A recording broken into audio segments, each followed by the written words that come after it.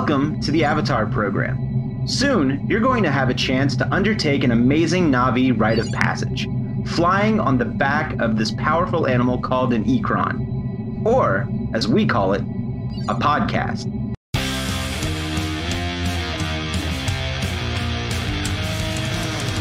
There are thousands of Disney podcasts on the internet, and this is one of them. I'm Jake. I'm Josh. I'm Jordan. And you're listening to...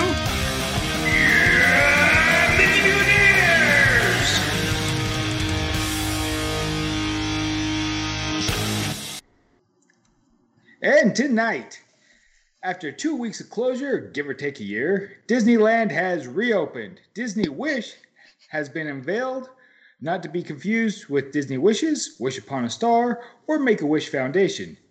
Main topic, full disclosure of Falcon and the Winter Soldier. Wait, did I put disclosure? Oh, no. Yeah, I'm sorry. I can't read. First of all... It totally says discussion, but mine sounded way better. I mean, it wasn't wrong. That's the thing. No. I just saw the D and filled it in with another D. You saw the D. All right. First of all, I want to say, Josh, thank you. That's probably the best intro notes I've ever written, and you pulled it off, so... They were okay. No, I said the best I've ever written. Yeah, and I'm just letting you know they were okay. Yeah, but the bar was really low, Josh. Yeah, and you just lowered it. No, I kind of squeaked under it. No, I stepped over it. I don't know what I did. It was a good intro. Guys, before we get into anything, I have fantastic news. Ready? Yeah? Is it about Dogecoin? No. Oh. I am sick. Of this podcast? No. I love this podcast. You guys are my favorite people in the world, Jordan. But... that's fucked up. I have a sore throat. I have a cough. And you know why this is fantastic news? I know exactly what it's not. Is it allergies? I'm sure it's 100% allergies. It's either that or a minor cold. I don't know. But it makes me happy. Well, like I said... What? I was trying to make a mine worker joke, but miners and miners are... It would have been not funny. Good. But had this happened, I don't know, 3 to 4 weeks ago, I would have been terrified right now. But I'm feeling good. I'm sick. My sinuses are fucking clear right now. Drinking mine are too. What did you guys do over the weekend? Oh, dude. So Sunday morning, I gotta tell you before I tell you what we did. Sunday morning, I woke up, stumbled Sunday downstairs. Morning happened after what happened? Did you, Yeah, so Sunday morning, I woke up, stumbled downstairs, got me a big glass of water, had a cup of coffee. Cup of ambition. Stumbled back upstairs, looked at myself in the mirror, and said, "Oh, I need to brush my beard." So I brushed my beard, and the brush got caught, like hard caught. And dude, I just pulled out a glob of barbecue sauce, probably the size of a dime. Well, it'd be great if we knew the first part of the story. No, it just makes it worth it to you guys. Fuck everyone else. All right, okay. First of all, oh man, I forgot the director's name. Who did, I forgot the movie name. Shit. Pulp Fiction? No. Or Nothing's in Order? Yeah, but the other guy that does that. Christopher Nolan? Yes, the one. All right, Christopher Nolan. It would have been funny if you remember the first time. Ryan just screamed at you through the other end of his podcast machine. Well, I'm sorry, Ryan. I'm sick. I'm just going to use that as an excuse. It's my first day. I mean, I'm completely of sound mind, but if I mess up this episode, I'm just going to say it's because I'm sick. I'm so No, overdosed on cough drops. Saturday night, Jordan came over and we made Sweet love. chicken nuggies and dinosaur nuggies and French fries and tater tots and beignets and had barbecue sauce and hot sauce. Hold on, Josh, did you give Jordan hot sauce? I was not going to give him some. He said throw some on my plate, and so I did. Yeah, I went for it. Jordan. Listen, I'm not proud of myself. And to be honest with you, it actually wasn't as bad as I was expecting it to be. It definitely wasn't as bad as the one chip challenge looked. Oh, dude, that was bad. I'm still going to do that again next year.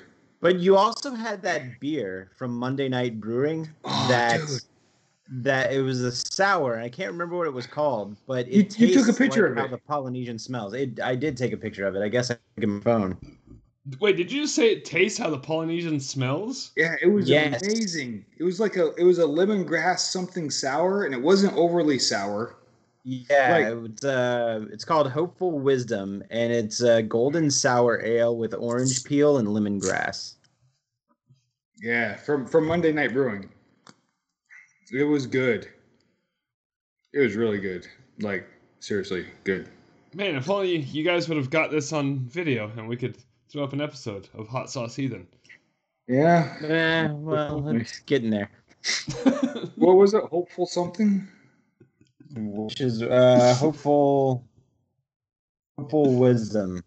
I was expecting so much more enthusiasm about that, and then it didn't happen. Listener, they did get it on video, and there will be a new episode of Hot Sauce Heathen coming up. Yay! No, not you. The other listener. We have 2 viewers right now. Who are you? Show yourselves, Jillian.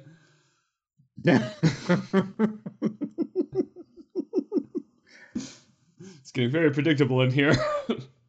Guys, we have a lot of show to get through today, so can we just... Okay. Is this a good time to talk some Disney? Yeah, we might as well. Okay, let's do this. All right. Guys, did you hear about this? Disneyland is open. Like that, there's nothing more to say about that. Just Disneyland is open. Oh, yeah? Yeah. And how is it? It looks good. Good. Like 400 and something days, it was closed. Like just for like literally over a year, almost a year and 2 months. Disneyland was closed. Yeah. Yeah. So, and the prior record to that was what, 3 days? I mean, this is. Right? I thought that was Disney World. I thought Disneyland's record was 3 days, right after 9/11. Oh. Disney World, there was a hurricane last year before. No, Irma. And Disney World was closed for 3 days during Irma. So, technically, this is the second longest that Disneyland has not been open. Because prior to this, it was not open for like 6 billion years or something, however old the universe is. I feel like this is a weird technicality. You know, up from the Big Bang to 1955, Disneyland was not open. And then again from last March to last Friday. Yeah. So, good job, Disneyland. Yeah, and so they're operating at 25% capacity. When I was at Disney World, it was 35%. And it was probably freaking amazing, wasn't it? Yeah, I was watching TikTok videos and live streams over the weekend, and it's just like 25% capacity at Disneyland looks amazing. And, well, yeah, and like Disneyland is like fucking tiny, so that's not very many people. Yeah, like 10-minute wait on Space Mountain. Jesus, really? Yeah. And the cool part was, this made me really happy. On Friday, the day that it opened, like, Bob Iger was just out there amongst the crowds taking pictures like a tourist. Who's this? Didn't that turned into a meme pretty quickly? Did it? On Twitter, yeah. So the picture of Bob Iger holding his phone That's up. The one! Yeah, it was 2 pictures. So they would post that picture of Bob Iger, and then the next picture would just be representative of whatever he was taking a picture of. And some of them were actually really, really. I missed all of that, and now I need to go back and look. And then, who's the super dreamy guy that's the head of Parks and Resorts now? Damaro, Josh Damaro. Yeah, he was out there mingling with people. Seems like a cool dude. Well, speaking of Josh, I got to keep my name. Apparently, if you didn't go to the Josh fight, you got to keep your name. I didn't vote for you. I didn't know we were voting. I didn't know a vote was a fight. Well, it wasn't until this last year. Anyway, so yeah, Disneyland open. That's all I got. Looked really cool, and you can only go if you live in California, so that's neat. I'll live vicariously through Californians for the time being. As you've always done with Disneyland. Yeah, I'm used to it. Next up in Disney news, during a time when there are no cruises going out at all from this country, Disney decided to announce their newest cruise ship, the Disney Wish. And it looks great. Yeah, Chelsea told me about it. I guess she woke up and watched the entire 35-minute video on her phone while she was still in bed. She was texting me snapshots of the video. And I watched the video. Well, I take it back. I had the video playing. I didn't pay attention to it as much as I probably should have. But I did catch a handful of interesting information about the Disney Wish. But it's still being constructed. It's not even on the water yet. So it's getting, I think they said that you can book your cruise starting in May, but it's not ready to set sail until June of next year. Yeah. So nice. And some of the things of note on it, because I kind of breezed through the video too. It was a busy weekend between Disneyland and the Disney Wish, and I kind of favored Disneyland in most of my perusings. But on the Disney Wish, in the kids areas, they have like simulator rides, like they used to have at Disney Quest. I mean, they're not exactly the same, but they look smaller. Like build your own roller coaster? No, like sit in this and you're gonna ride Big Thunder Mountain, like ride our roller coaster. What? Really? Yeah. I mean, that's that'd be badass. That's what it was in the concept art. How the final product will be, I have no idea. But yeah, the kids get simulator rides on the cruise ship, so that's neat. Stuck on Small World the entire freaking cruise. Yeah, it's the happiest cruise that ever sailed, so why are you complaining? Kids come back just... No. And then another part that was cool was so that they have the water slide roller coaster thing going around the top deck again, just like the aqueduct on the other ships. But this one has show scenes. Oh, I thought you were gonna say it has a loop. I mean, it might. Now, when I say show scenes, I looked into this because I was like, what? What? It's screens, but it's like the Mickey Mouse from the current Mickey Mouse shorts. And as you're going up the lift hill, there's stuff going on around you on screens with Mickey Mouse and stuff. It looks really neat. Badass. So what I want to know is, do they have a baby Groot walking around? Not yet, but possibly soon. Because that thing is like creepily badass. And like I saw Jordan, did you see the Baby Groot animatronic? Yes, I have seen the Baby Groot animatronic, and that thing looks really, really cool. Like that. By the way, hold on. Let me go back one. That water slide was called Aqua Mouse. Yes. By the way. Nice. So we're getting closer to the point where you ride Pirates of the Caribbean, and the pirates kill you.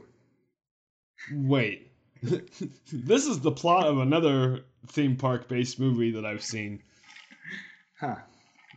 What's the name of it? I can't remember. The Captain Phillips, the ride. Wait, what did you just say? Captain Phillips, the ride. Oh. He was almost killed by pirates, right? It's dark, man. I like it. Man, the ride? Can we go with that? I Just I Liam feel like Neeson. no, I All feel the way. like Captain Phillips might be a happier ride, but only if Tom Hanks is in it. That's the only way I'll accept it. Isn't that the guy that Walt Disney played? Yeah, and he was friends with Fred Rogers. So there's that. What the hell were we just talking about? Oh yeah, the Baby Groot animatronic. So we're like, Josh, I know me and you saw it, and Jordan, did you ever see Lucky the Dinosaur, the first walk Nope. around Oh animatronic? yeah, I forgot about Lucky the Dinosaur, but he wasn't able to balance himself. That's why he was pulling a cart. Right, and like all of his controls and systems were in the cart too. Yeah, So we've gone from Lucky the Dinosaur to just a Baby Groot that walks around and in fact, I don't think Lucky actually walked. I think the cart just rolled and his legs moved. that is entirely possible. Anyway, sorry, didn't mean to cut you off. Anyway, that's all I had. And right after I wrote the notes for tonight, there was one more bit of news that came out today, and it was in our text thread. So I hope everybody saw it. Did you see the Marvel trailer? Marvel trailer? The one that's pretty much a trailer for the entirety of Phase 4. Yes. Yes, It's in our text I thread? did see it. Didn't you send it? Who sent it? I thought Josh sent it. Oh, I thought it was just a picture of the freaking Black Panther title. There it is. It's just a picture. What I sent was just a picture of the Black Panther title or Wakanda. Oh no, Forever. like there's like a whole 3-minute trailer about the entirety of Phase 4. In the one I sent? No, it's just a picture. I'm clicking on it. It just No, but Yeah, I'm not saying the one that you sent. I'm saying Okay. that there is a trailer for the entirety of Phase 4. oh, okay. anyway, sorry, I keep having to mute to cough. So That's okay. We Uh, appreciate that. thanks. So in this trailer, you guys just touched on it. 2 of the Phase 4 movies got official titles, which up until this morning, they were called Captain Marvel 2 and Black Panther 2.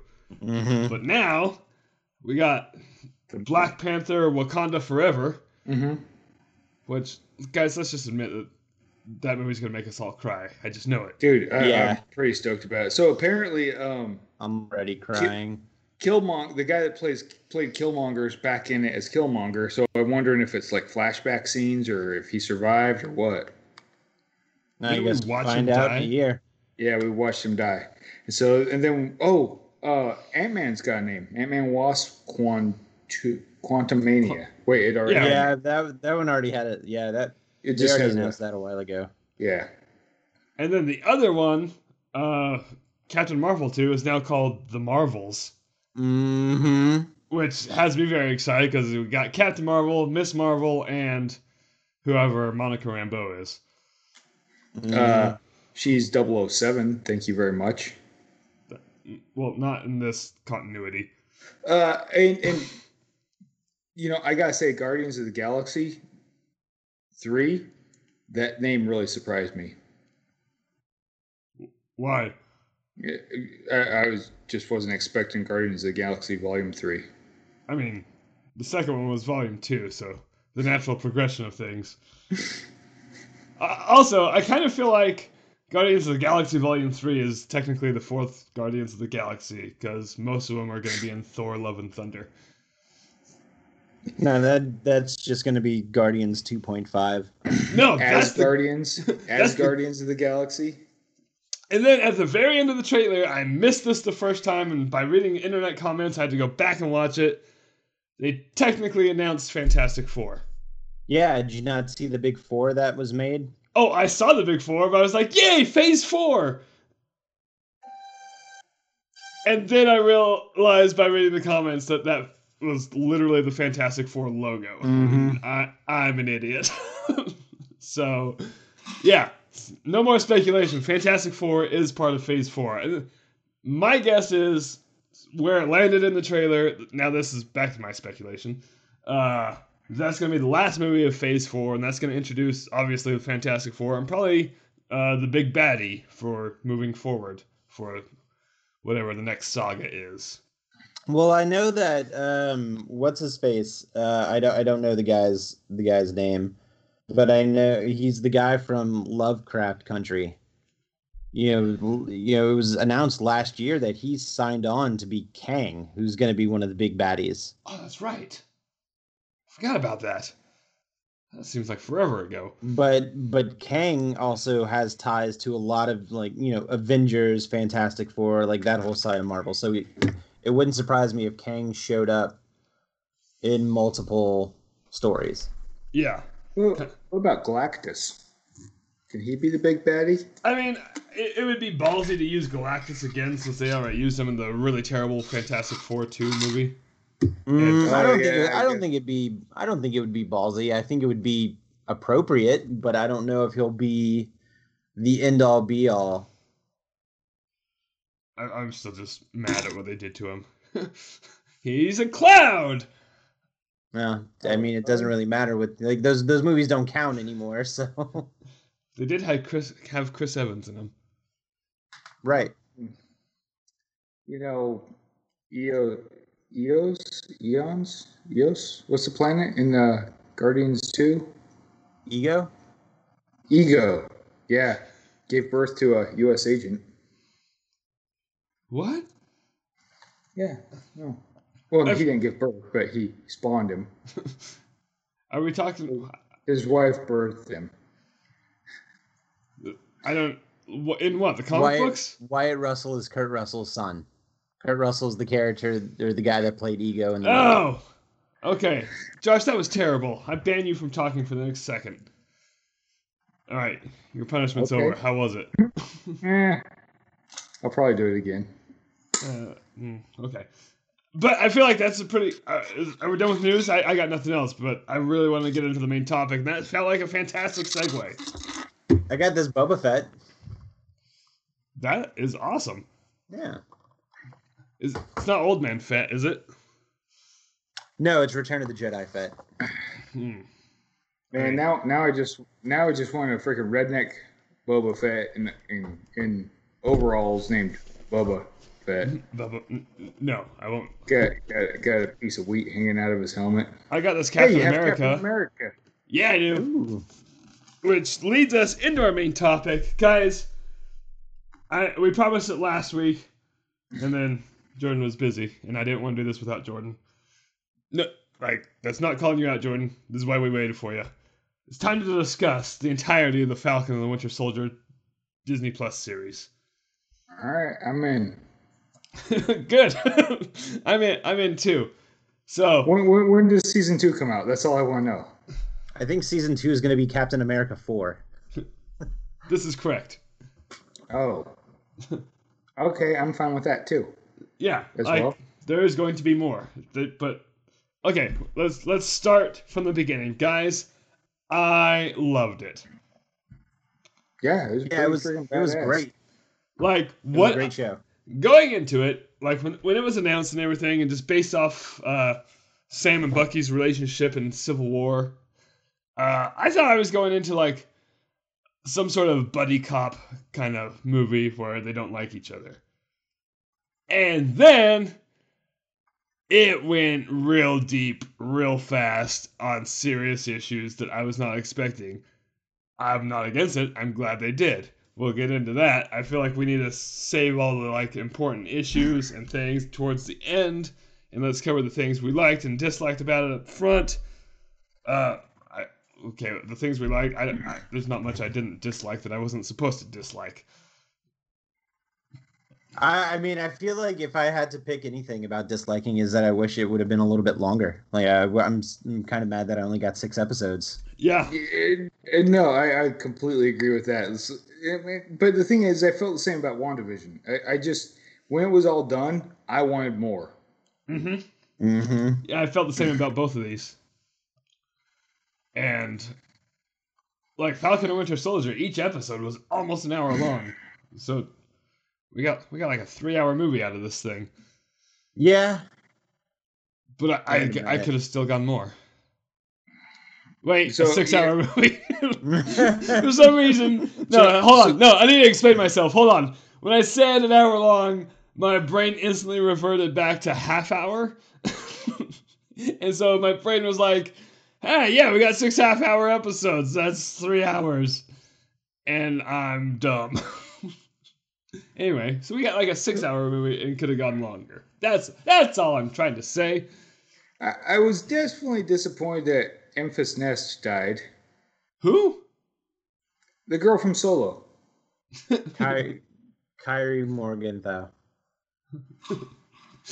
The girl that plays the same character in everything I've seen her in. Good. You've seen her in 2 things.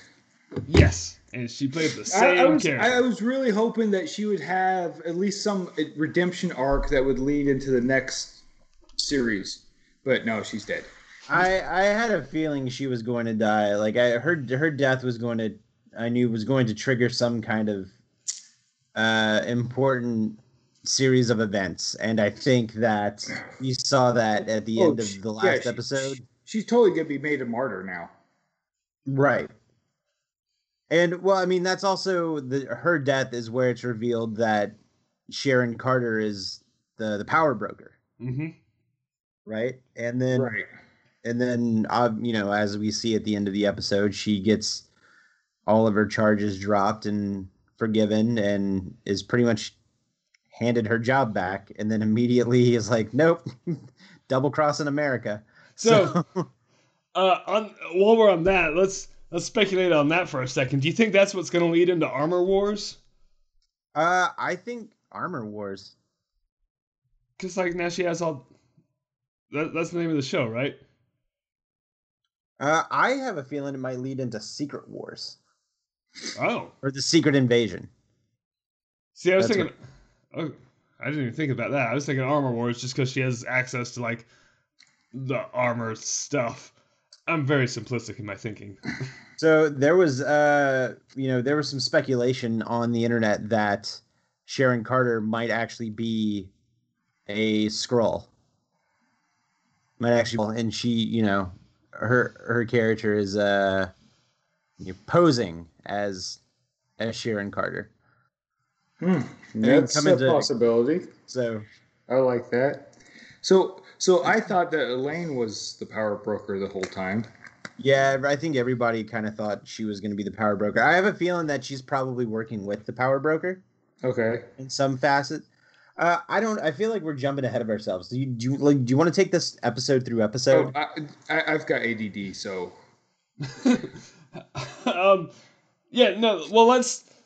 Because here's how it stands in my mind. Like, I feel like the first 3 episodes we could talk about as one, because that was kind of the setup. Okay. And then it was episode 4 where shit went down. Okay. Right? Yeah, that's fine with me. So, like, episode 1 through 3, like, we're making ties to the characters. We get at the end of episode 1, we get introduced to John Walker, the new Captain America.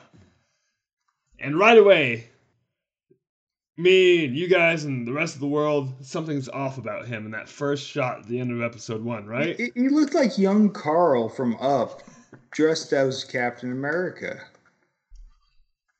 And I think that's something they did on purpose. I think that we weren't supposed to feel comfortable with him. And rightly so. Yeah, he's kind of a dick. Not Carl. He's kind of a dick. Carl was kind of nice. But then Carl was kind of a dick too. Well, no, he got old and bitter. Yeah, I'd still call it kind of a dick. No, he eventually. No, never mind. Anyway. Fuck you, Jake. Well, so there are some things that happened within the first couple of episodes that I thought were very interesting. And obviously, I'm thinking this way without having seen the rest of the series. And I think I even mentioned this on an episode before, where the show starts. It's 6 months after the events of Endgame. So everybody who has been gone for 5 years has been back for 6 months. And obviously things are still kind of chaotic. And or fucked up. Sam's family in Louisiana is kind of hurting, and they're going to sell, or his sister is going to sell their family shrimping boat, which is kind of like the whole part of like the big family business, and it's too important to give up, but they really don't have a choice. But Sam thinks that he can, I don't want to say I don't want to say the word weasel, but I feel like Sam is like, hey, I'm an Avenger. I've got Avengers clout with me. Somebody's not going to turn me down to give me a loan. So if we go in together, they'll see who I am, and we'll get a bank loan to fix the boat.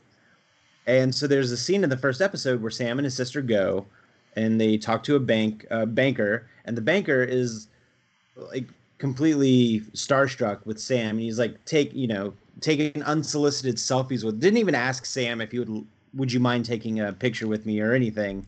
Just kind of started going for it, and Sam's obviously okay, quote unquote, okay with it because he's about to ask for a big favor, and Sam's like, yeah, I'm an Avenger. Hey, picture, blah, blah, blah. Oh, hey, by the way, I need a bank loan. My sister and I need a bank loan. And then the banker just does this thing on the computer and said, well, you don't have any proof of income for 5 years. And so I can't give you a bank loan. And Sam's rebuttal was, well, yeah, I don't know if you've heard, but half the people in the world didn't exist for 5 years. So that's why I have no proof of income for 5 years. Right. And he's like, on top of that, like all the money I make are government contracts. And the guy was like, yeah, no, I can't do anything about it. And I thought to myself, like, in the context of the MCU, how fucked up is it that these governments, or at least this government, the American government, didn't have something put in place to help and aid all of these people who just suddenly started to re-exist? Yeah. And I thought that was such a weird thing because I can only imagine, like, just the countries, not even the countries, like probably even the world's economy just going ridiculously bonkers because of all these people that just started to re-exist. But I thought it was really weird that one, even if he wasn't an Avenger, he didn't, like, the bank was like, we can't do anything because you didn't exist for 5 years. So you're pretty much like effed in the A. Right. But even the fact that he was an Avenger and didn't exist for 5 years is kind of like a double whammy. And I thought to myself, you're telling me a guy who fought for the government to keep the world, literally the entire world, safe, can't get a measly loan for, I don't know, tens of thousands of dollars? Yeah, like we weren't talking, it wasn't even a mortgage. It was exactly what you're saying. Right. Tens of thousands of dollars. And it's like, this guy was on a team of people that literally should never have to, legally shouldn't have to work another day in their entire life. Right. Right. Like, they didn't save the world, they saved the universe. Right. And I thought that was such a weird thing. But I guess obviously you need some kind of drama so like whatever. But then they kind of touched on it in episode 3 with like the global repatriation program or whatever. But that was just a front to get the aristocracy more money and still screw over all of the poorer people, or the people right. like that, I guess poorer people for lack of a better phrase, but that money wasn't going to where it needed to go to help people out is what I'm getting at. So which is why people like Carly Morgenthau. Carly, yeah. Carly, that's I thought. Why did I keep saying Carly? Carly Morgenthau keeps like that's why her movement starts to take off, is because people are fed up with that the governments aren't helping them, and it starts to become about classicism, right? Like it starts to become like no, you're not helping the people of your, I guess the lower income people of your governments or I guess countries.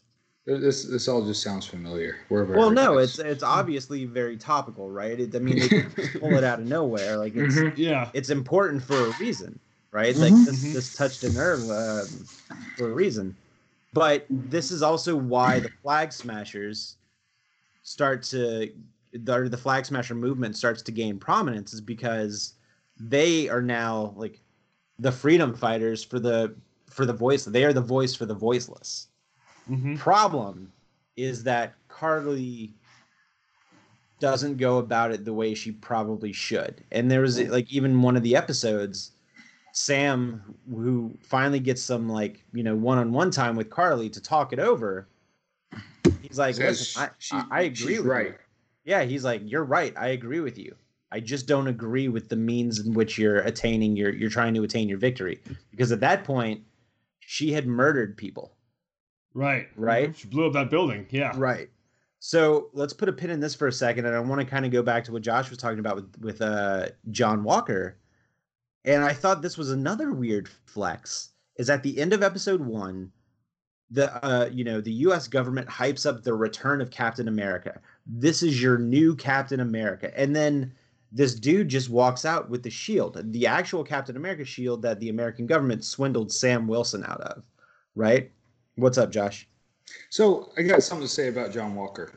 Okay. One of the big takeaways I have with him is that he is a returned soldier that has some severe repressed PTSD.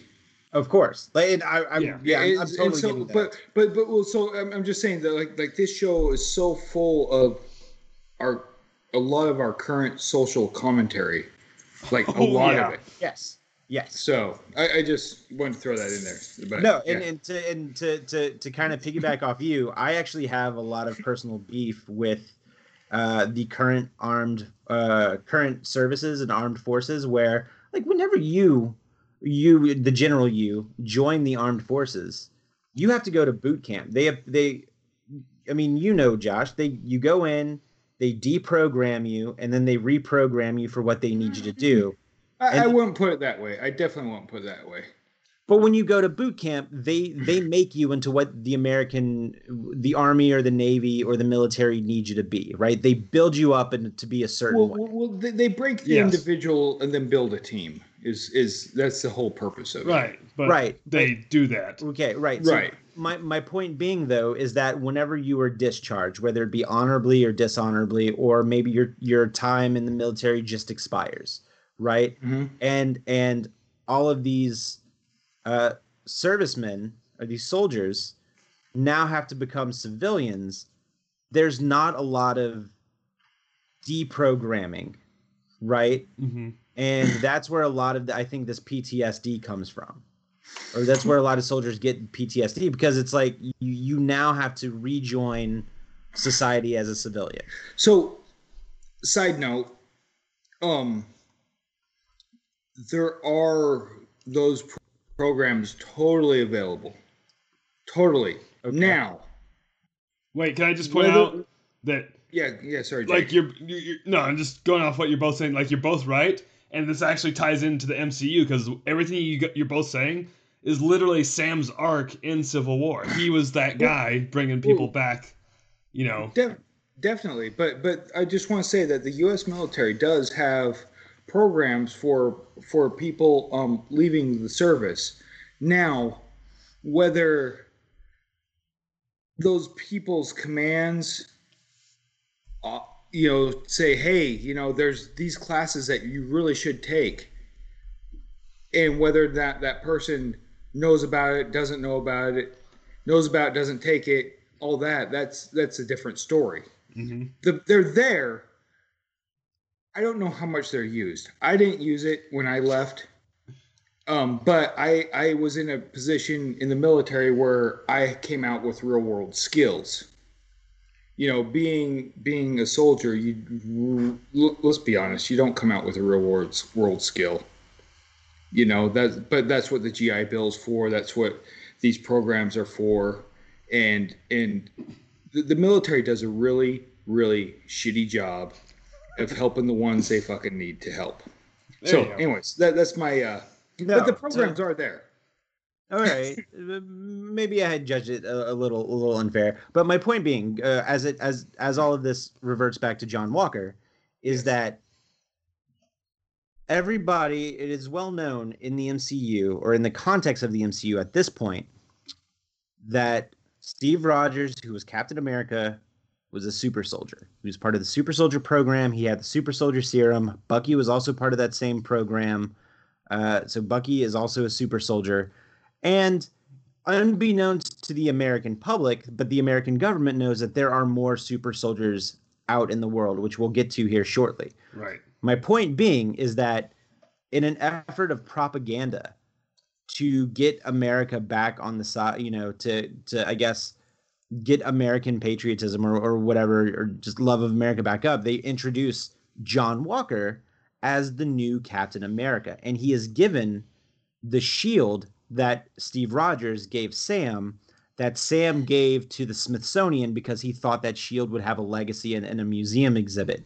But no, the American government went under Sam's nose, took the shield and gave it to John Walker, which is a weird flex because John Walker is just a dude. Now, granted, he was in the military and he was a heavily decorated, military officer or whatever his position was in the military. He's still not a super soldier.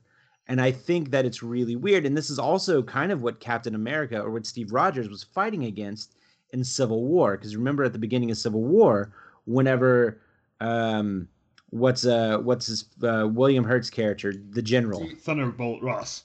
Yeah. General Ross brought Red the Hulk. Sokovia Accords, dropped him and said, you can, if you sign this, you work for the American government.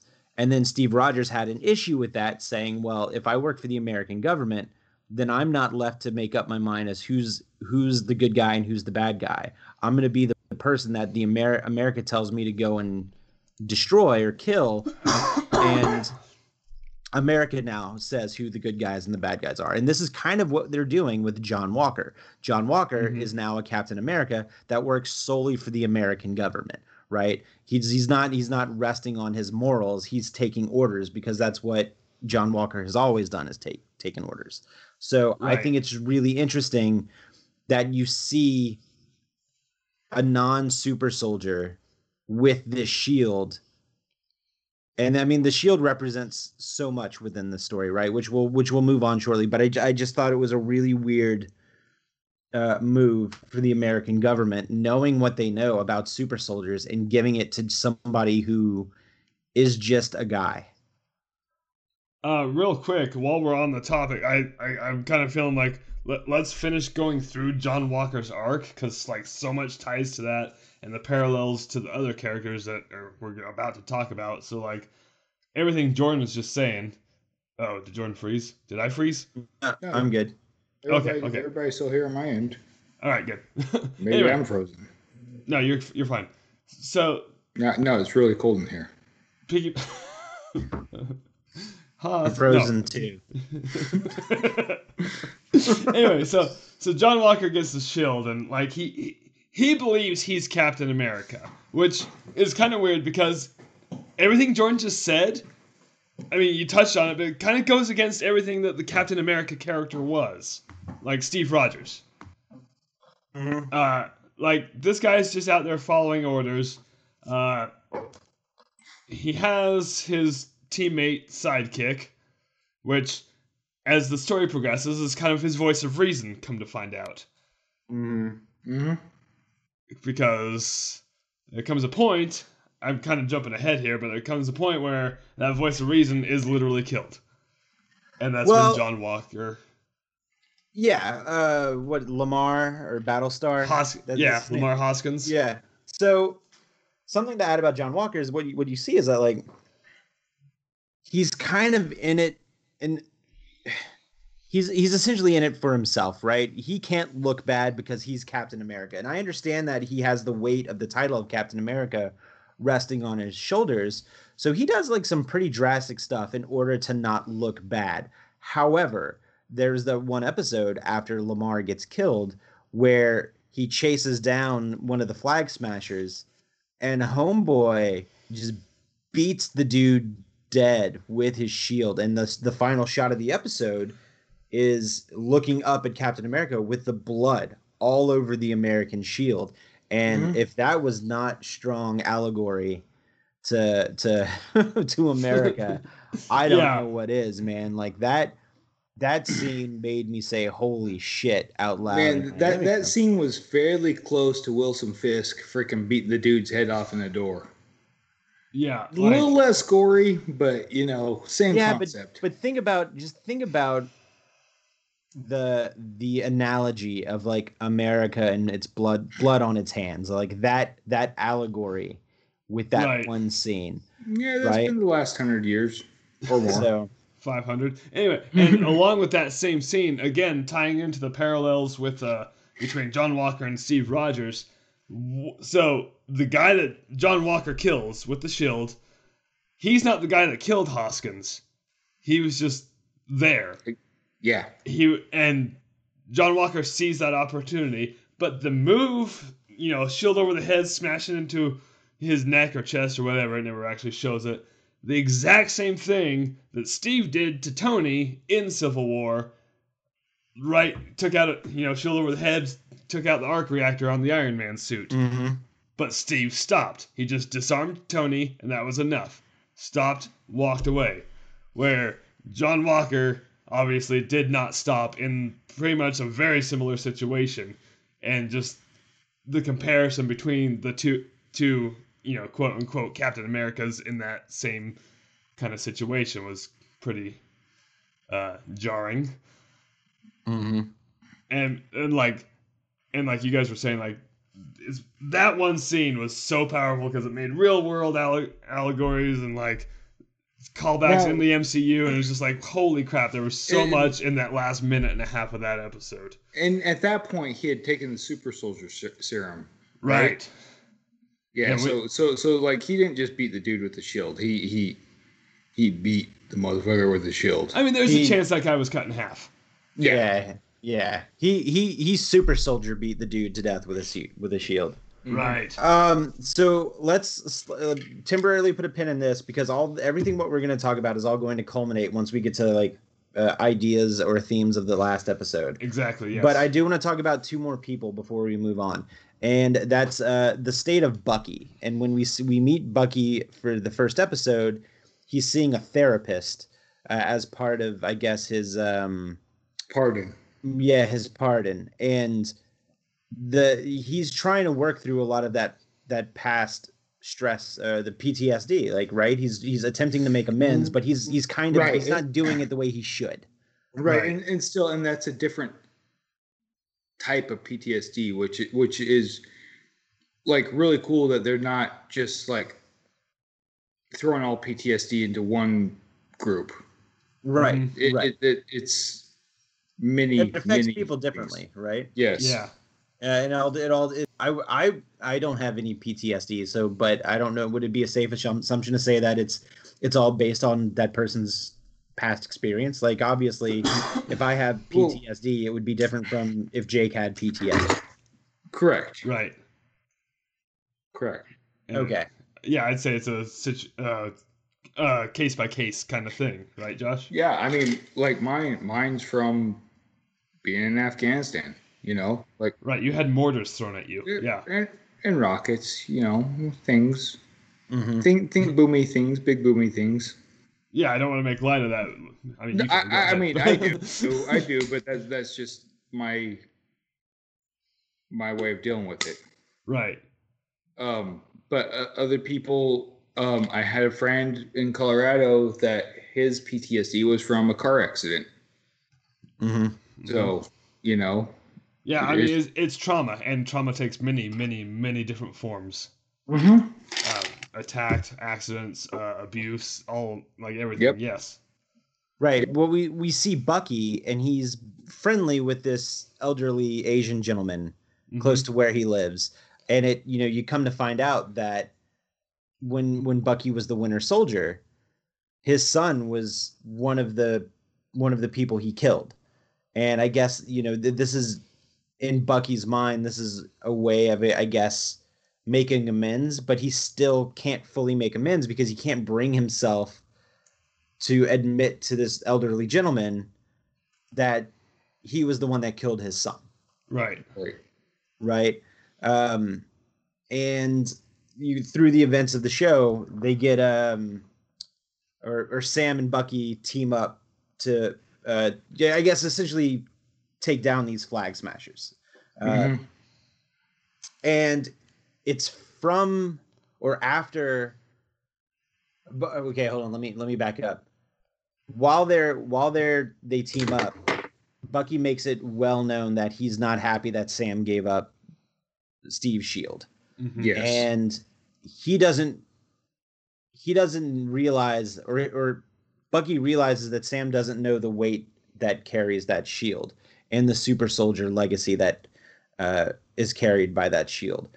So in the second episode, Bucky takes Sam to meet a gentleman by the name of Isaiah Bradley, who's an African American, who's a black man. He's a black man, and he was also part of the super soldier program during World War II, which alludes to a lot of. Wait, was he World War II or was he Korea? I thought he was Korean War. Korea. Was he Korean? Was he Korea? Yeah. I thought it was World War II. Yeah, No, it was Korea. He's too young to be World War II. They said something about it. I don't remember where. They said it. But even then, like, I mean, if you're a super soldier, you age so much slower.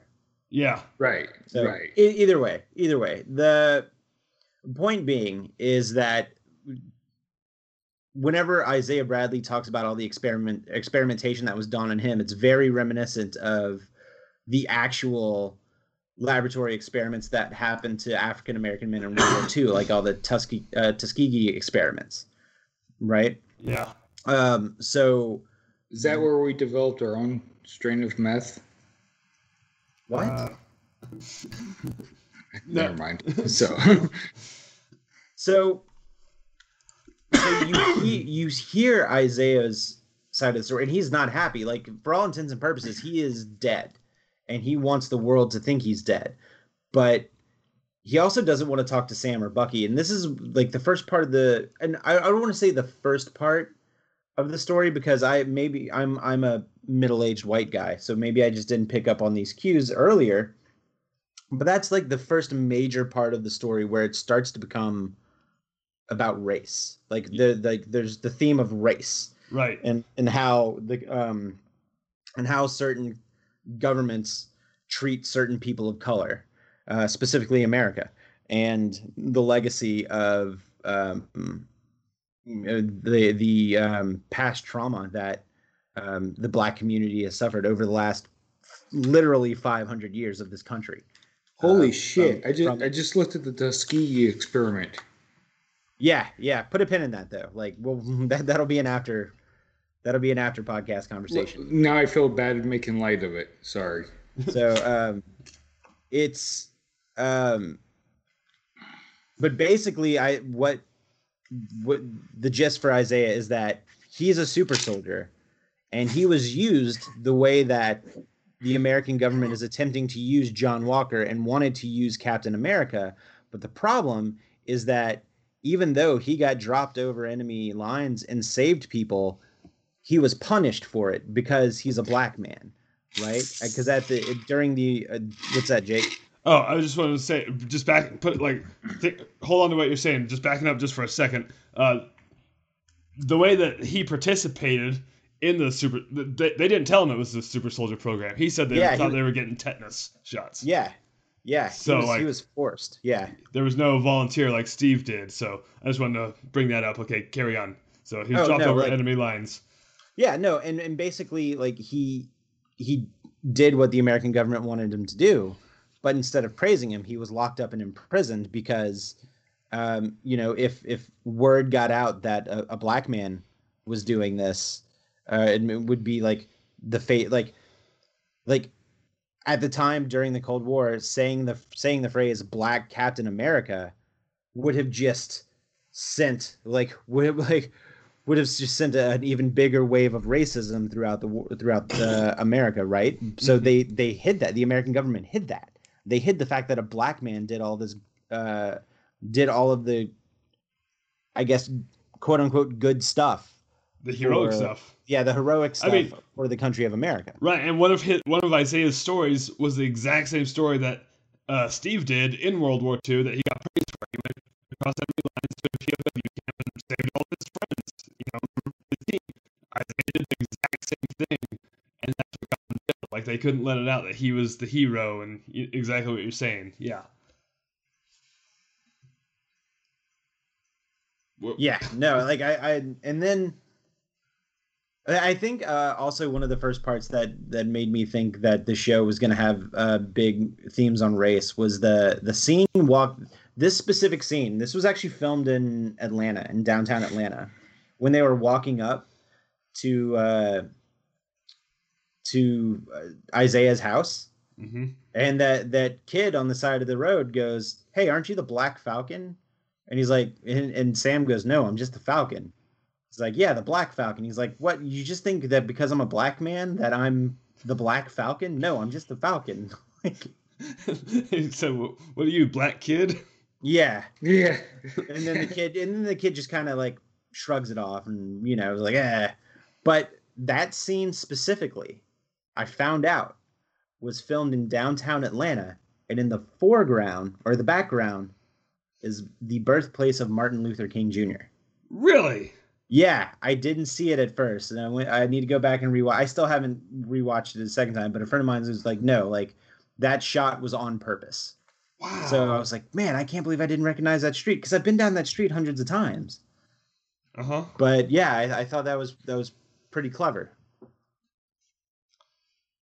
So, and then we revisit Isaiah Bradley a couple times throughout the series, but I think his most powerful moment is in the second to last episode, whenever Sam goes to visit him, and they're talking about the legacy of Captain America and the legacy of black men in America, and to Isaiah, it's nothing new. Like he's like, this has happened before, and it's going to happen again, right? He's a man who's literally had just his essence beaten from him, from America. Like America has beaten just his je ne sais quoi from this man just because he's a black guy. And it's awful. And then like he even says the line of like, they're not, history is not going to remember me because they've been stealing our history for 500 years. Right, and that part hit hard, and I'm really glad they did not hold back on it, because I was just like,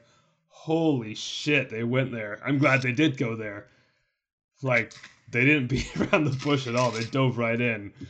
Just on that line, I was like, oh man, like, I had to sit down for a second after that. But were you watching standing up? I was pacing. Shut up, Josh. Let me have my dramatic moment. All right, sorry. No, you're fine. But yeah, that scene, like that whole, was that the same scene where because like you said, Jordan, they revisited Isaiah a few times, and this is leading into putting another pin in this because we're gonna go back probably one or two more times, but where Isaiah tells Sam that no self-respecting black man would want to be Captain America. Right.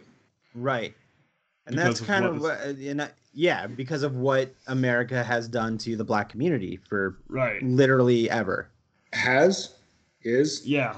Well, no, Josh is exactly right, but that's what, and I feel like that's where this show is culminating and where this conversation is going to culminate, because it's all these threads are going to, they cross there at the end.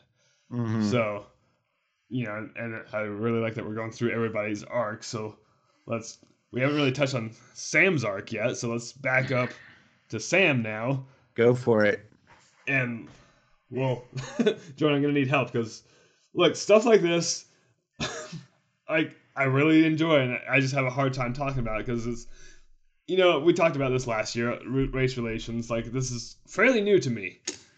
Just because of how me and Josh were raised and where we were raised, and in the middle of BFE, right. And so this is one of the reasons I wanted to wait to have Jordan on this show. Not to put pressure on you, Jordan. You're just much more wordy and knowledgeable about this than we are. And so, but anyway, backing up to Sam's arc, like up until that moment, I didn't feel like Sam's arc was so much about race, but I mean in the foreground because the whole legacy of the Shield, and Bucky mentions at the end of the show that him and Steve didn't know what it meant to give a black man the shield of Captain America.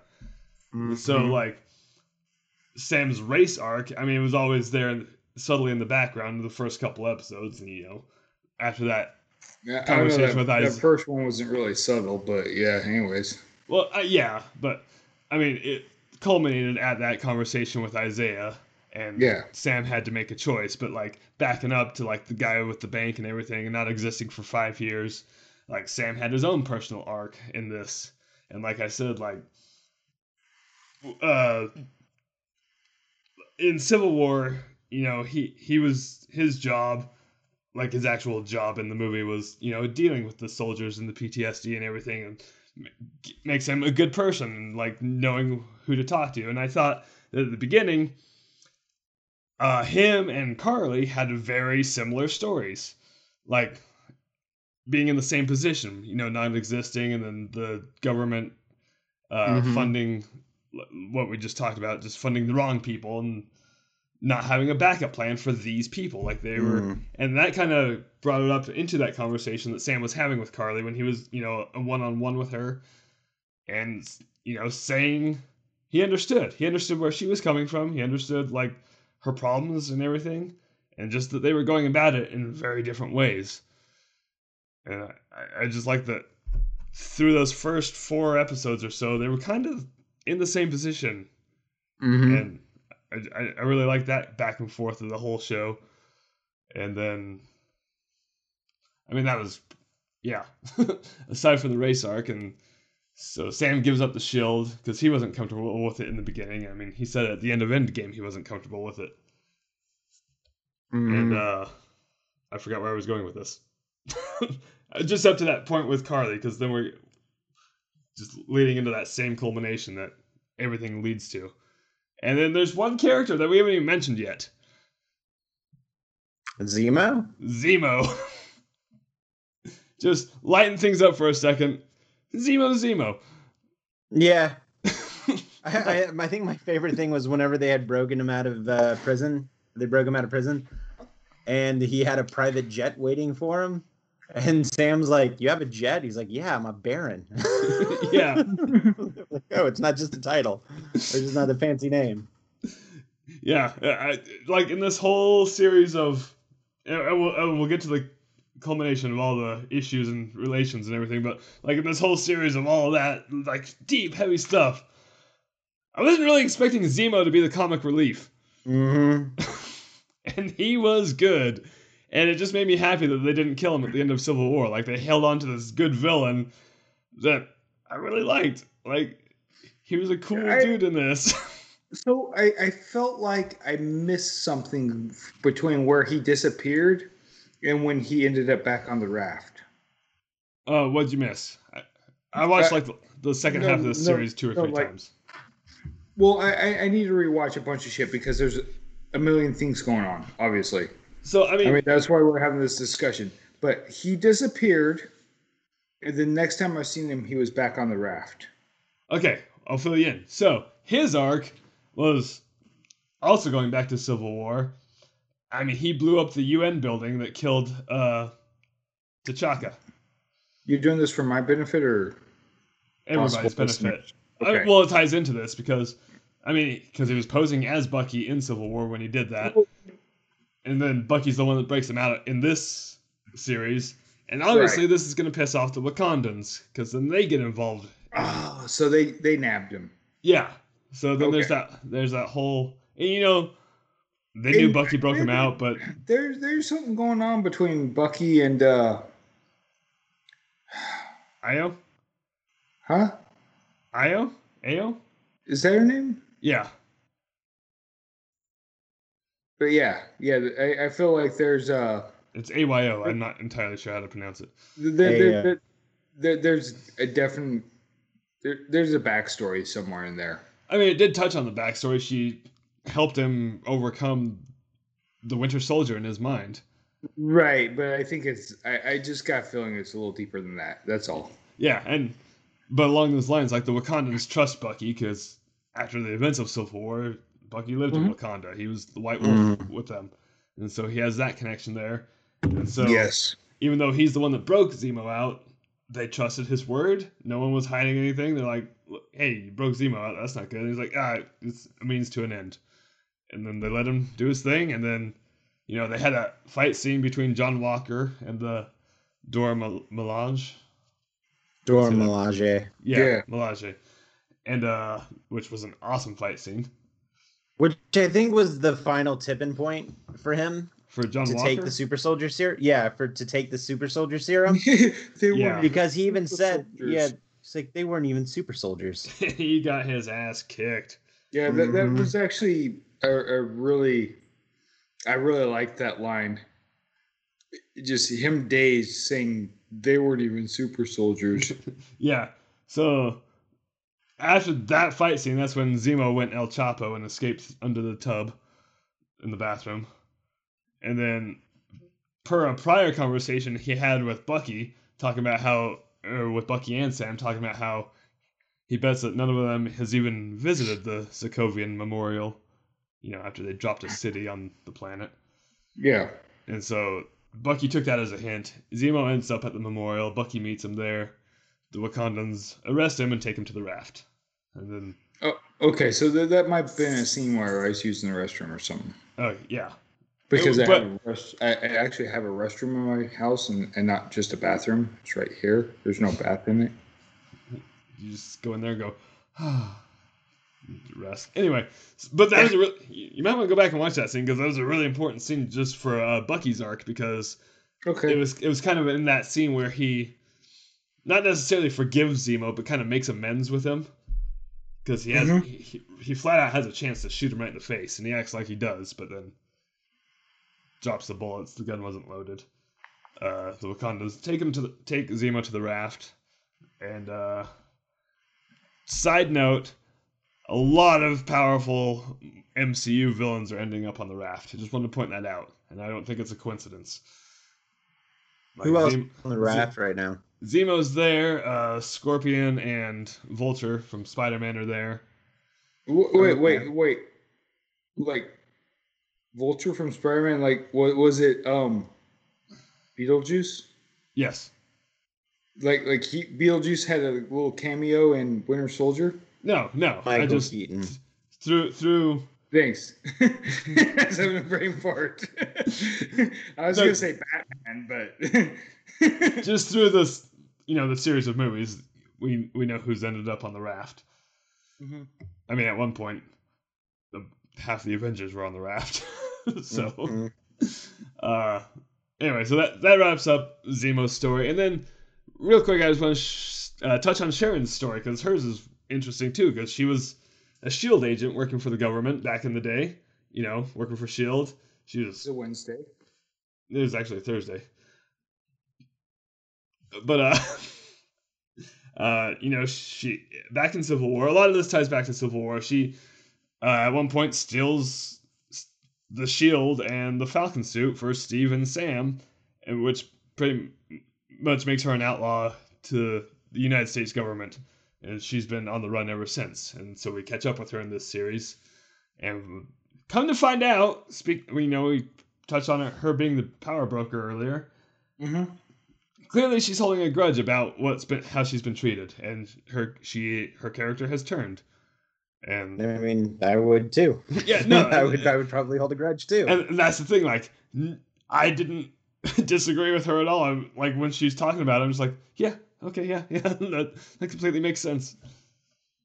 And so let me think. I think we're caught up to the culmination point, right?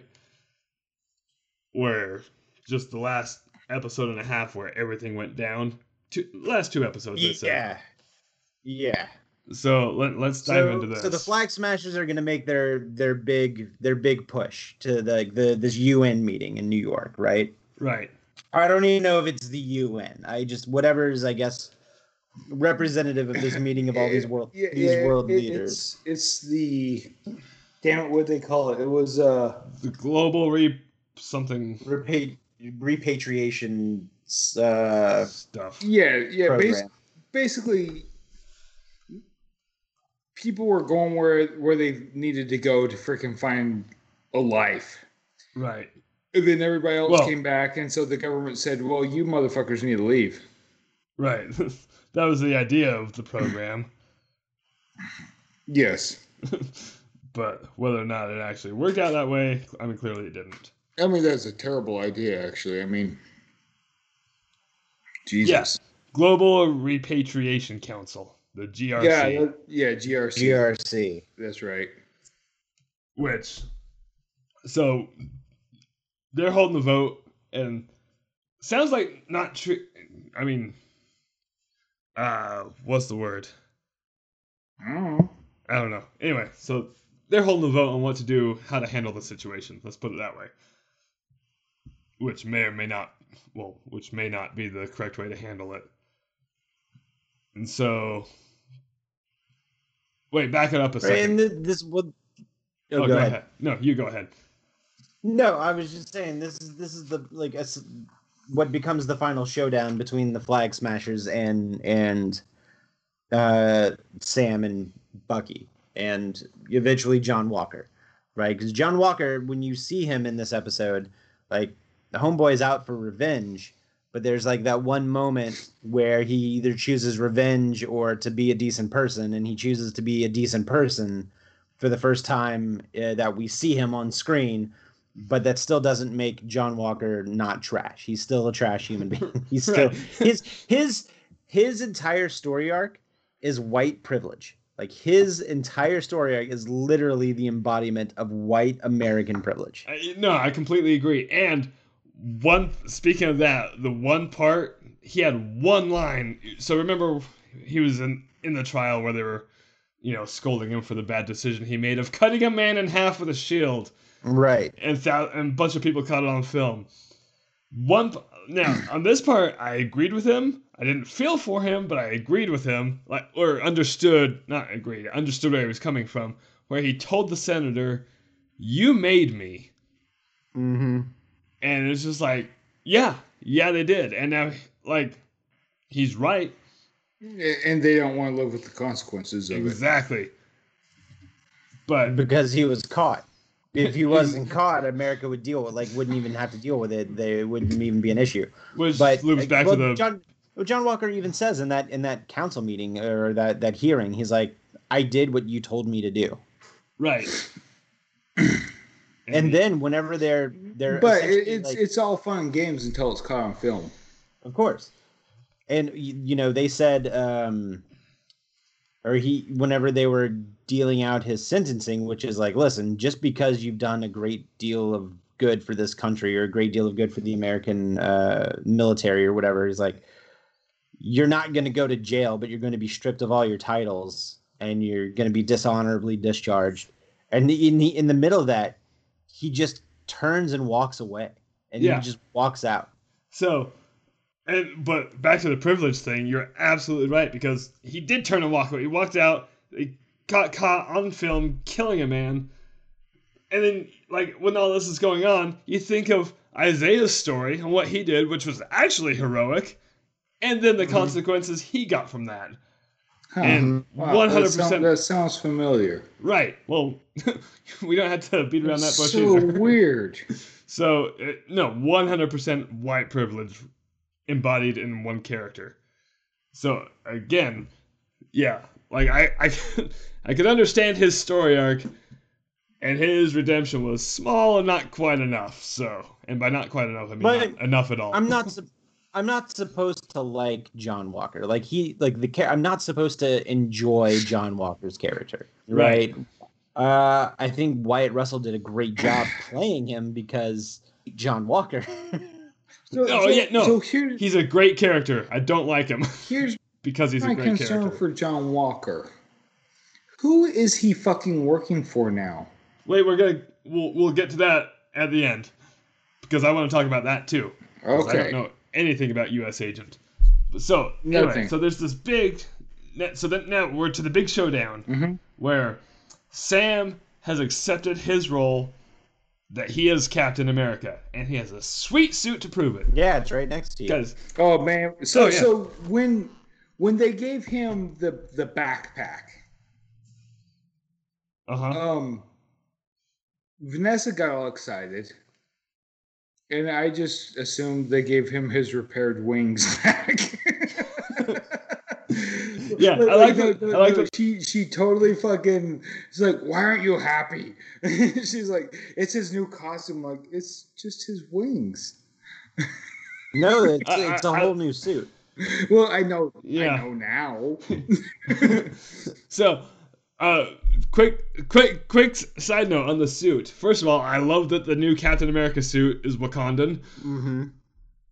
and I like how he used I thought just really creative on the show's part. How he uses the suit with the shield, Mhm. like to give him the super soldier strength, like Mhm. when he launches the jetpack to throw the shield, Yeah.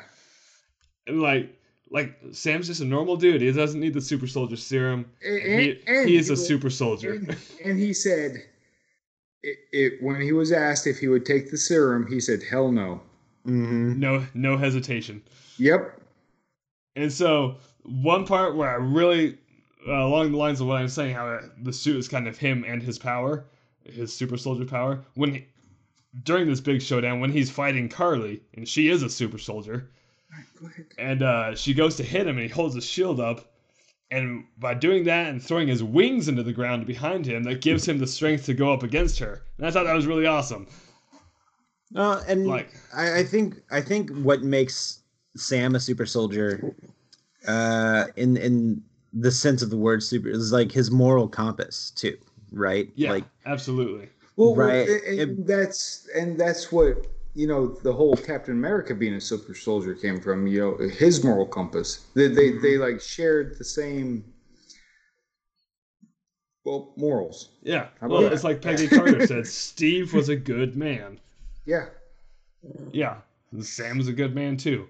I'm gonna kick your dog off the podcast. You can hear her growling at me because I'm petting her. Yeah. Anyway. Oh, what was I just Anyway, Jordan was saying what makes Sam a super soldier. oh no, just again his moral compass. Like it's more than just the brute strength, right? John Walker wanted the brute strength. Like he wanted to be where Sam's like, no, I don't want the strength. I want like I want the moral compass of what I want to be the heart of what Captain America is supposed to be, not the strength of what Captain America is supposed to be. Right. But no, so we finally get the final showdown, right? And unfortunately, I say unfortunately, I don't know why I said that, but through the weird twist of events, as Bucky and Sam are trying to put down all of the ancillary flag smashers, it's revealed that Sharon Carter is the power broker, and she and Carly have a back and forth, and it's Sharon Carter that kills Carly. Mm-hmm. Right, and it almost seems like it's very anticlimactic. It's like, oh, okay, well then, but she killed Carly to save her own secret, Right. right? And then once Carly's body is brought up, all of the GRC, the heads of the GRC are all with the security, and well, they were rescued, right? Because they were all filed into that armored truck. So they were all rescued, but they're also being tended to by all of the, I guess the EMTs, and are guarded by the security and etc. And then there's this whole big conversation that's started by the leaders of the GRC going, well, we can have our men move on as planned at the drop of a hat. Just say the word. And Sam was like, no, don't you understand? Like, what you're doing is actually hurting people and not helping people. What the hell was that? Ocean. Okay. All right. And like his whole speech is just about how all of these governments that these people are in charge of are just failing, or 100% failing all of the people of those countries. And the world is going to be worse off for it if they don't realize that they can take this money and reinvest in those countries and those people. And then once you lift those people up, then the rest of the country gets lifted up too, right? It's not invest in a few. It's help everyone. Right. And it was a lot of perspective differences in that. I thought that whole conversation was fantastic because the senator guy called the Flag Smashers terrorists, and Sam Mhm. said, "Yo, you gotta stop calling them terrorists." And then Yeah. he points out that this GRC is going into these other countries, and armed guards to move people. And what do you think that they're calling the GRC? Mhm. They're armed soldiers rounding people up. To those people, they're the terrorists. Right. It's kind of like And- that scene in Revenge of the Sith when Obi-Wan and Anakin are they're about to show down, and then Anakin's like, "Well, from my point of view, the Jedi are evil." Yeah, Right? It's kind of like that. Well, it depends on who's being wronged. You're gonna have a different point of view. exactly. And of course, someone's gonna think they're right, and in this case, it's the people with the money and the guns. Right. And if the GRC continued on doing what they did, they were only going to make Carly a bigger martyr for the movement, which is at this point worldwide. Right. And So- towards the end there, that became Carly's plan. Like, she knew that if she died, like she said that if she dies, the movement will continue. Right. And And it's bigger than her now. Sam even said something like, if you continue on with what you're doing, you're just going to make more Carlys. You're just going to make the next Carly's going to pop up. And then when you take care of that Carly, the next Carly's going to pop up. So like it's a slippery slope. That's making a martyr. Right. Exactly. And martyr after martyr. Mm-hmm. So yeah. Which is actually what we've been dealing with in the Middle East for the last 20 fucking Oh yeah, no, years. like there was 20 real years? world parallels. 40, 50, 70. But Well, no, like okay. the, Yeah, no, you're absolutely right. I'm sorry. More than that, because Point being, the social commentary of the scene, it was just, a government should help its people, not only a certain group of people within those governments. right. And then in that same scene, in that same conversation, Sam brought up the point of him being a black Captain America and how people aren't going to like that. And even right now, he can feel the stares and feel the hatred. And I was like that scene was intense in the best way. but yeah. And so, and at that point, all the news cameras are on him. And as he's saying this, Isaiah's watching it live on TV. Mm-hmm. And, maybe for the first time in forever, actually feeling pride for Captain America. Maybe the only Right. time. And, yeah. Oh, along these same lines, there was one line that I want to jump backwards real fast because it completely goes hand in hand with this scene. When Carly and Sam were fighting, I watched this twice. I don't know why, but it hit me really hard each time. I almost cried. I'll say it. I almost cried. Where Carly knocks Sam down, he gets up, and she yells at him to stay down, and all he says is no. And I just thought that was a really powerful scene, and Mhm.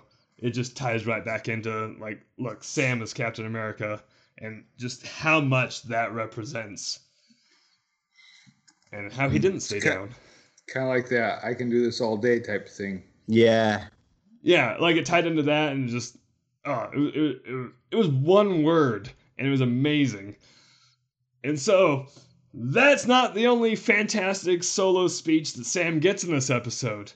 And I'm gonna pass this one on to Jordan because then Sam goes and visits Isaiah. Yeah. So after Sam goes and visits Isaiah and says, get ready, I have somewhere to take you.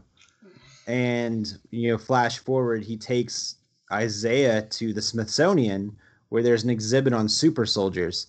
And he shows Isaiah that there is now an exhibit in the Smithsonian that accurately tells the story of Isaiah Bradley within the context of this super soldier exhibit. And Isaiah Bradley is finally justified for all the shit that he was put through. And you see, there's a statue of him. There's his story on the museum context panels, and it brings him to tears because finally he gets his story told the way it should be told. Mm-hmm. And it's vindication is the word I'm looking for. Not justification, but vindication is the word I'm looking for. Yeah. So, and that's something that hit hard for me. I don't know, like, if listener, if you are listening this far in, I've said many times before that I have a background in history, but I also specifically used to work in museum education, and I specifically taught about American enslavement. So a lot of this stuff really, really hit hard. And I know the weight of all of these themes in the show. Like, I know somebody who doesn't know the history of enslavement and the history of segregation and Jim Crow, etc. It might not get the same context or might not get the same out of the show, but I felt the vindication of Isaiah Bradley at the end of this episode. Yeah. Josh? I feel So like polite. the people that don't know the history of American enslavement, Jim Crow laws, and all that stuff, I feel like those are the ones that got mad at the last episode.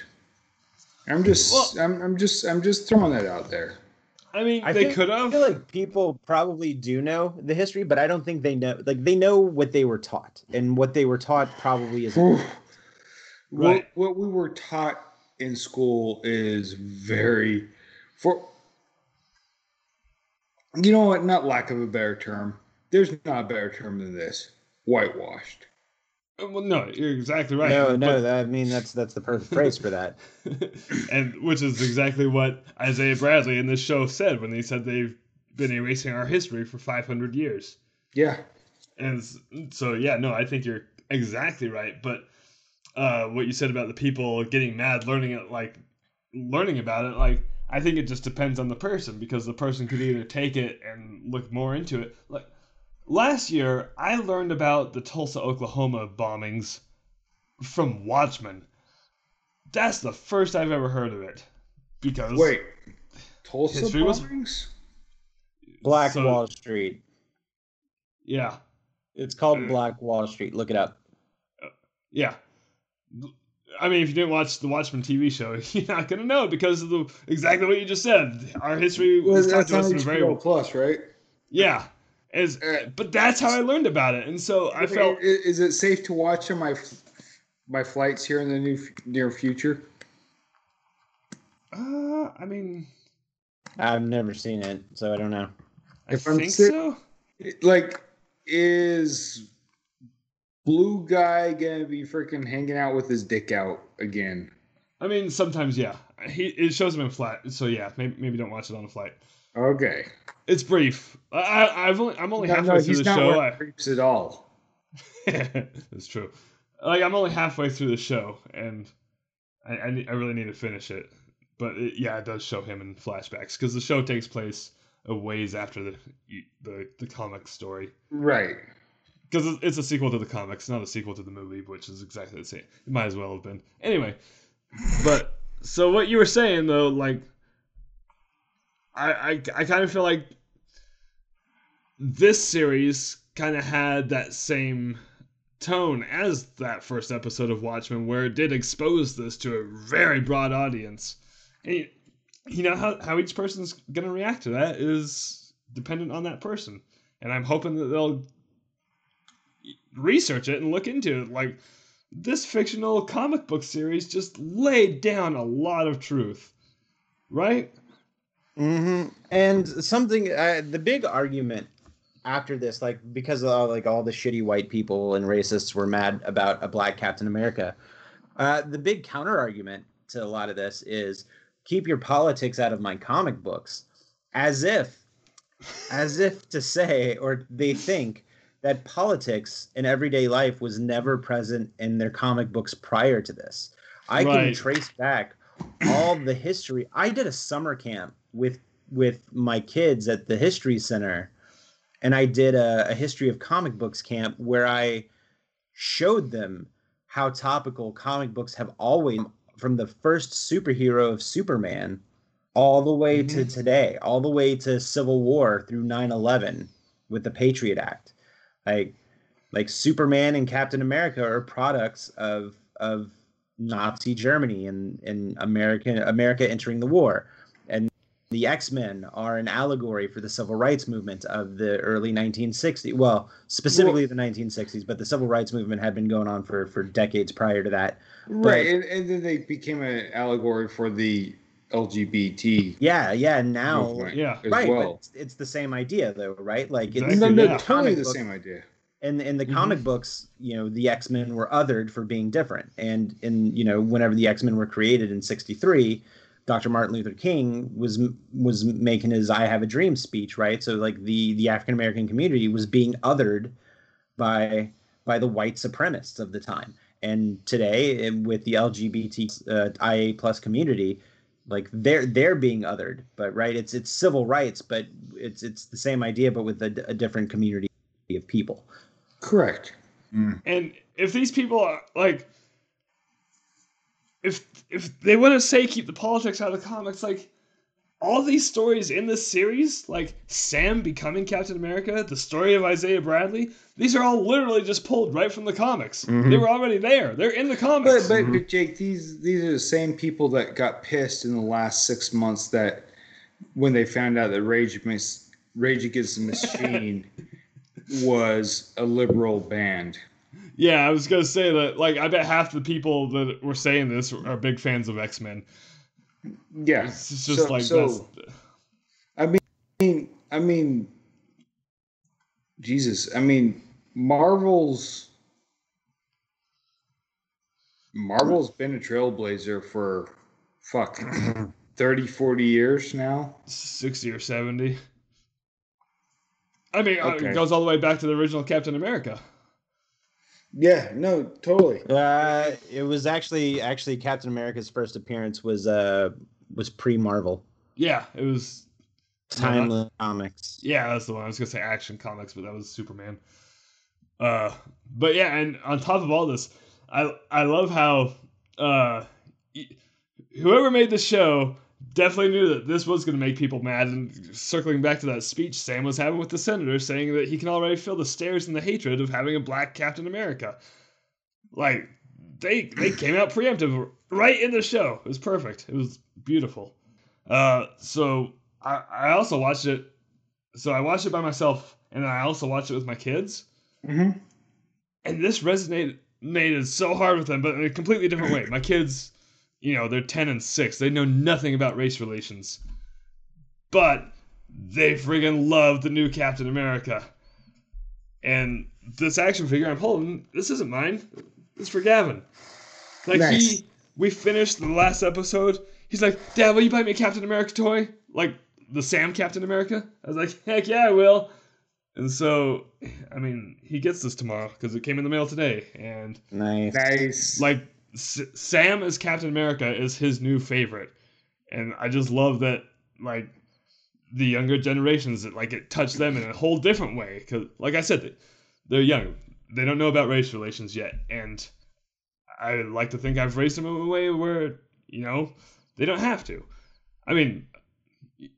So I think... Hold on. How am I trying to put this? Raise them in a way where, like, they're not going to have a racist bone in their body. Does that make sense? Because racism is learned. Backing up to Falcon and the Winter Soldier, I loved how at the end of the episode, the title changed to Captain America and the Winter Soldier.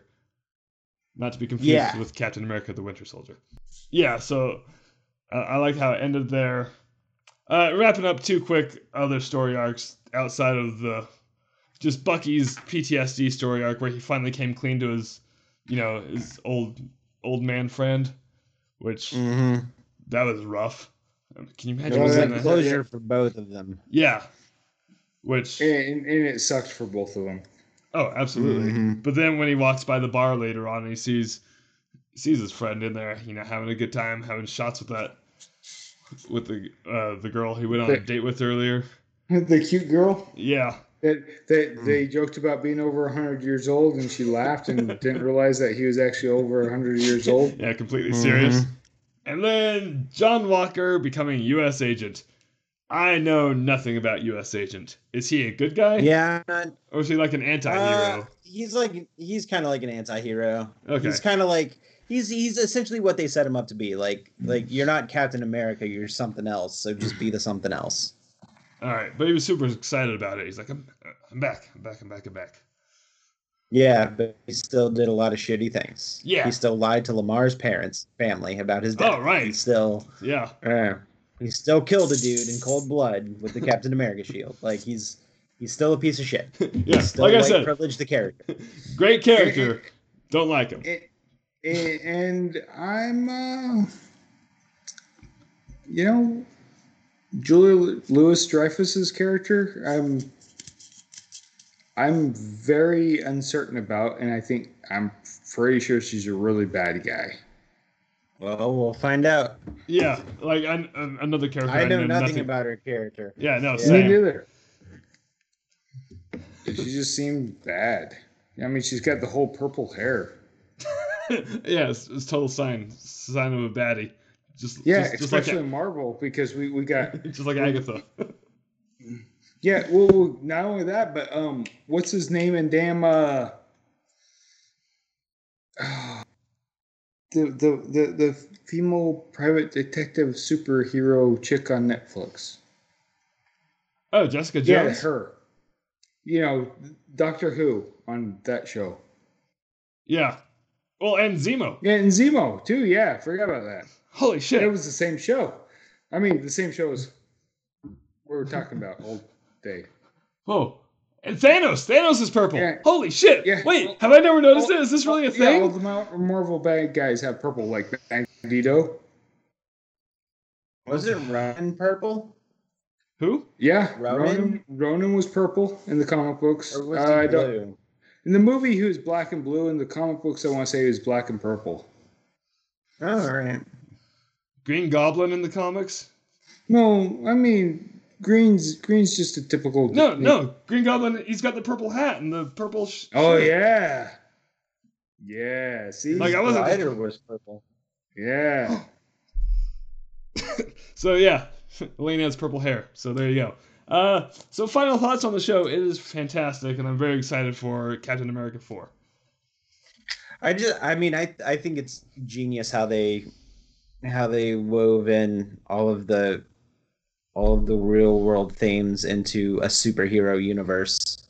Well, and along those lines, like they did a fantastic job at that. And then in WandaVision, I love how they, really dove into like grief and pain, like with and how to handle that. So now I'm sitting here going, what the hell is Loki going to be about? So here's the thing. I think it's going to be about accountability. That would be great. So, but today is May 3rd. Tomorrow, here in an hour, Bad Batch drops. Yep. And then a month after Bad Batch, we get Loki. Oh yeah. I was like, no, it comes out in June. Right, that's a month after Bad Batch. Yeah. And then in July we get Black Widow, allegedly. Hopefully for real this time. Right. So anyway, hey, I'll be honest. If it's offered on the Disney Plus, it will be Plus the premiere access. That's the one. I'm just dropping the money for that. With Raya and The Last Dragon, I saw it in the theater and then bought it on premiere access because I was like, this is great. It deserves my money. I think. Do you get a digital copy of that as well when you pay for it, or is it just access to it until it gets on Disney Plus? It's yours forever. If it ever leaves Disney Plus, then they decide. Oh, okay. Amazon pulled a shitty on me once, so. Yeah, I don't know. I think you get it for as long as they feel like you deserve it. Okay. So I might actually venture back. I might actually venture back into the theater for Black Widow because I haven't seen a movie in the theater since Rise of Skywalker. Holy shit. I haven't seen a movie in the theater since Godzilla vs. Kong. It was like 3 weeks ago. Yeah. So, anyway, hey, that's our show. We are the Mickey Mutineers, and you've been listening to us. And For 2 hours. You've been listening to three white dudes talk about a show about race. but we have a guy that knows about it.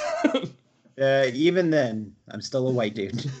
Yeah. And so thanks for listening to us. And I feel like this was a pretty serious episode, so I don't really have a witty sign-off.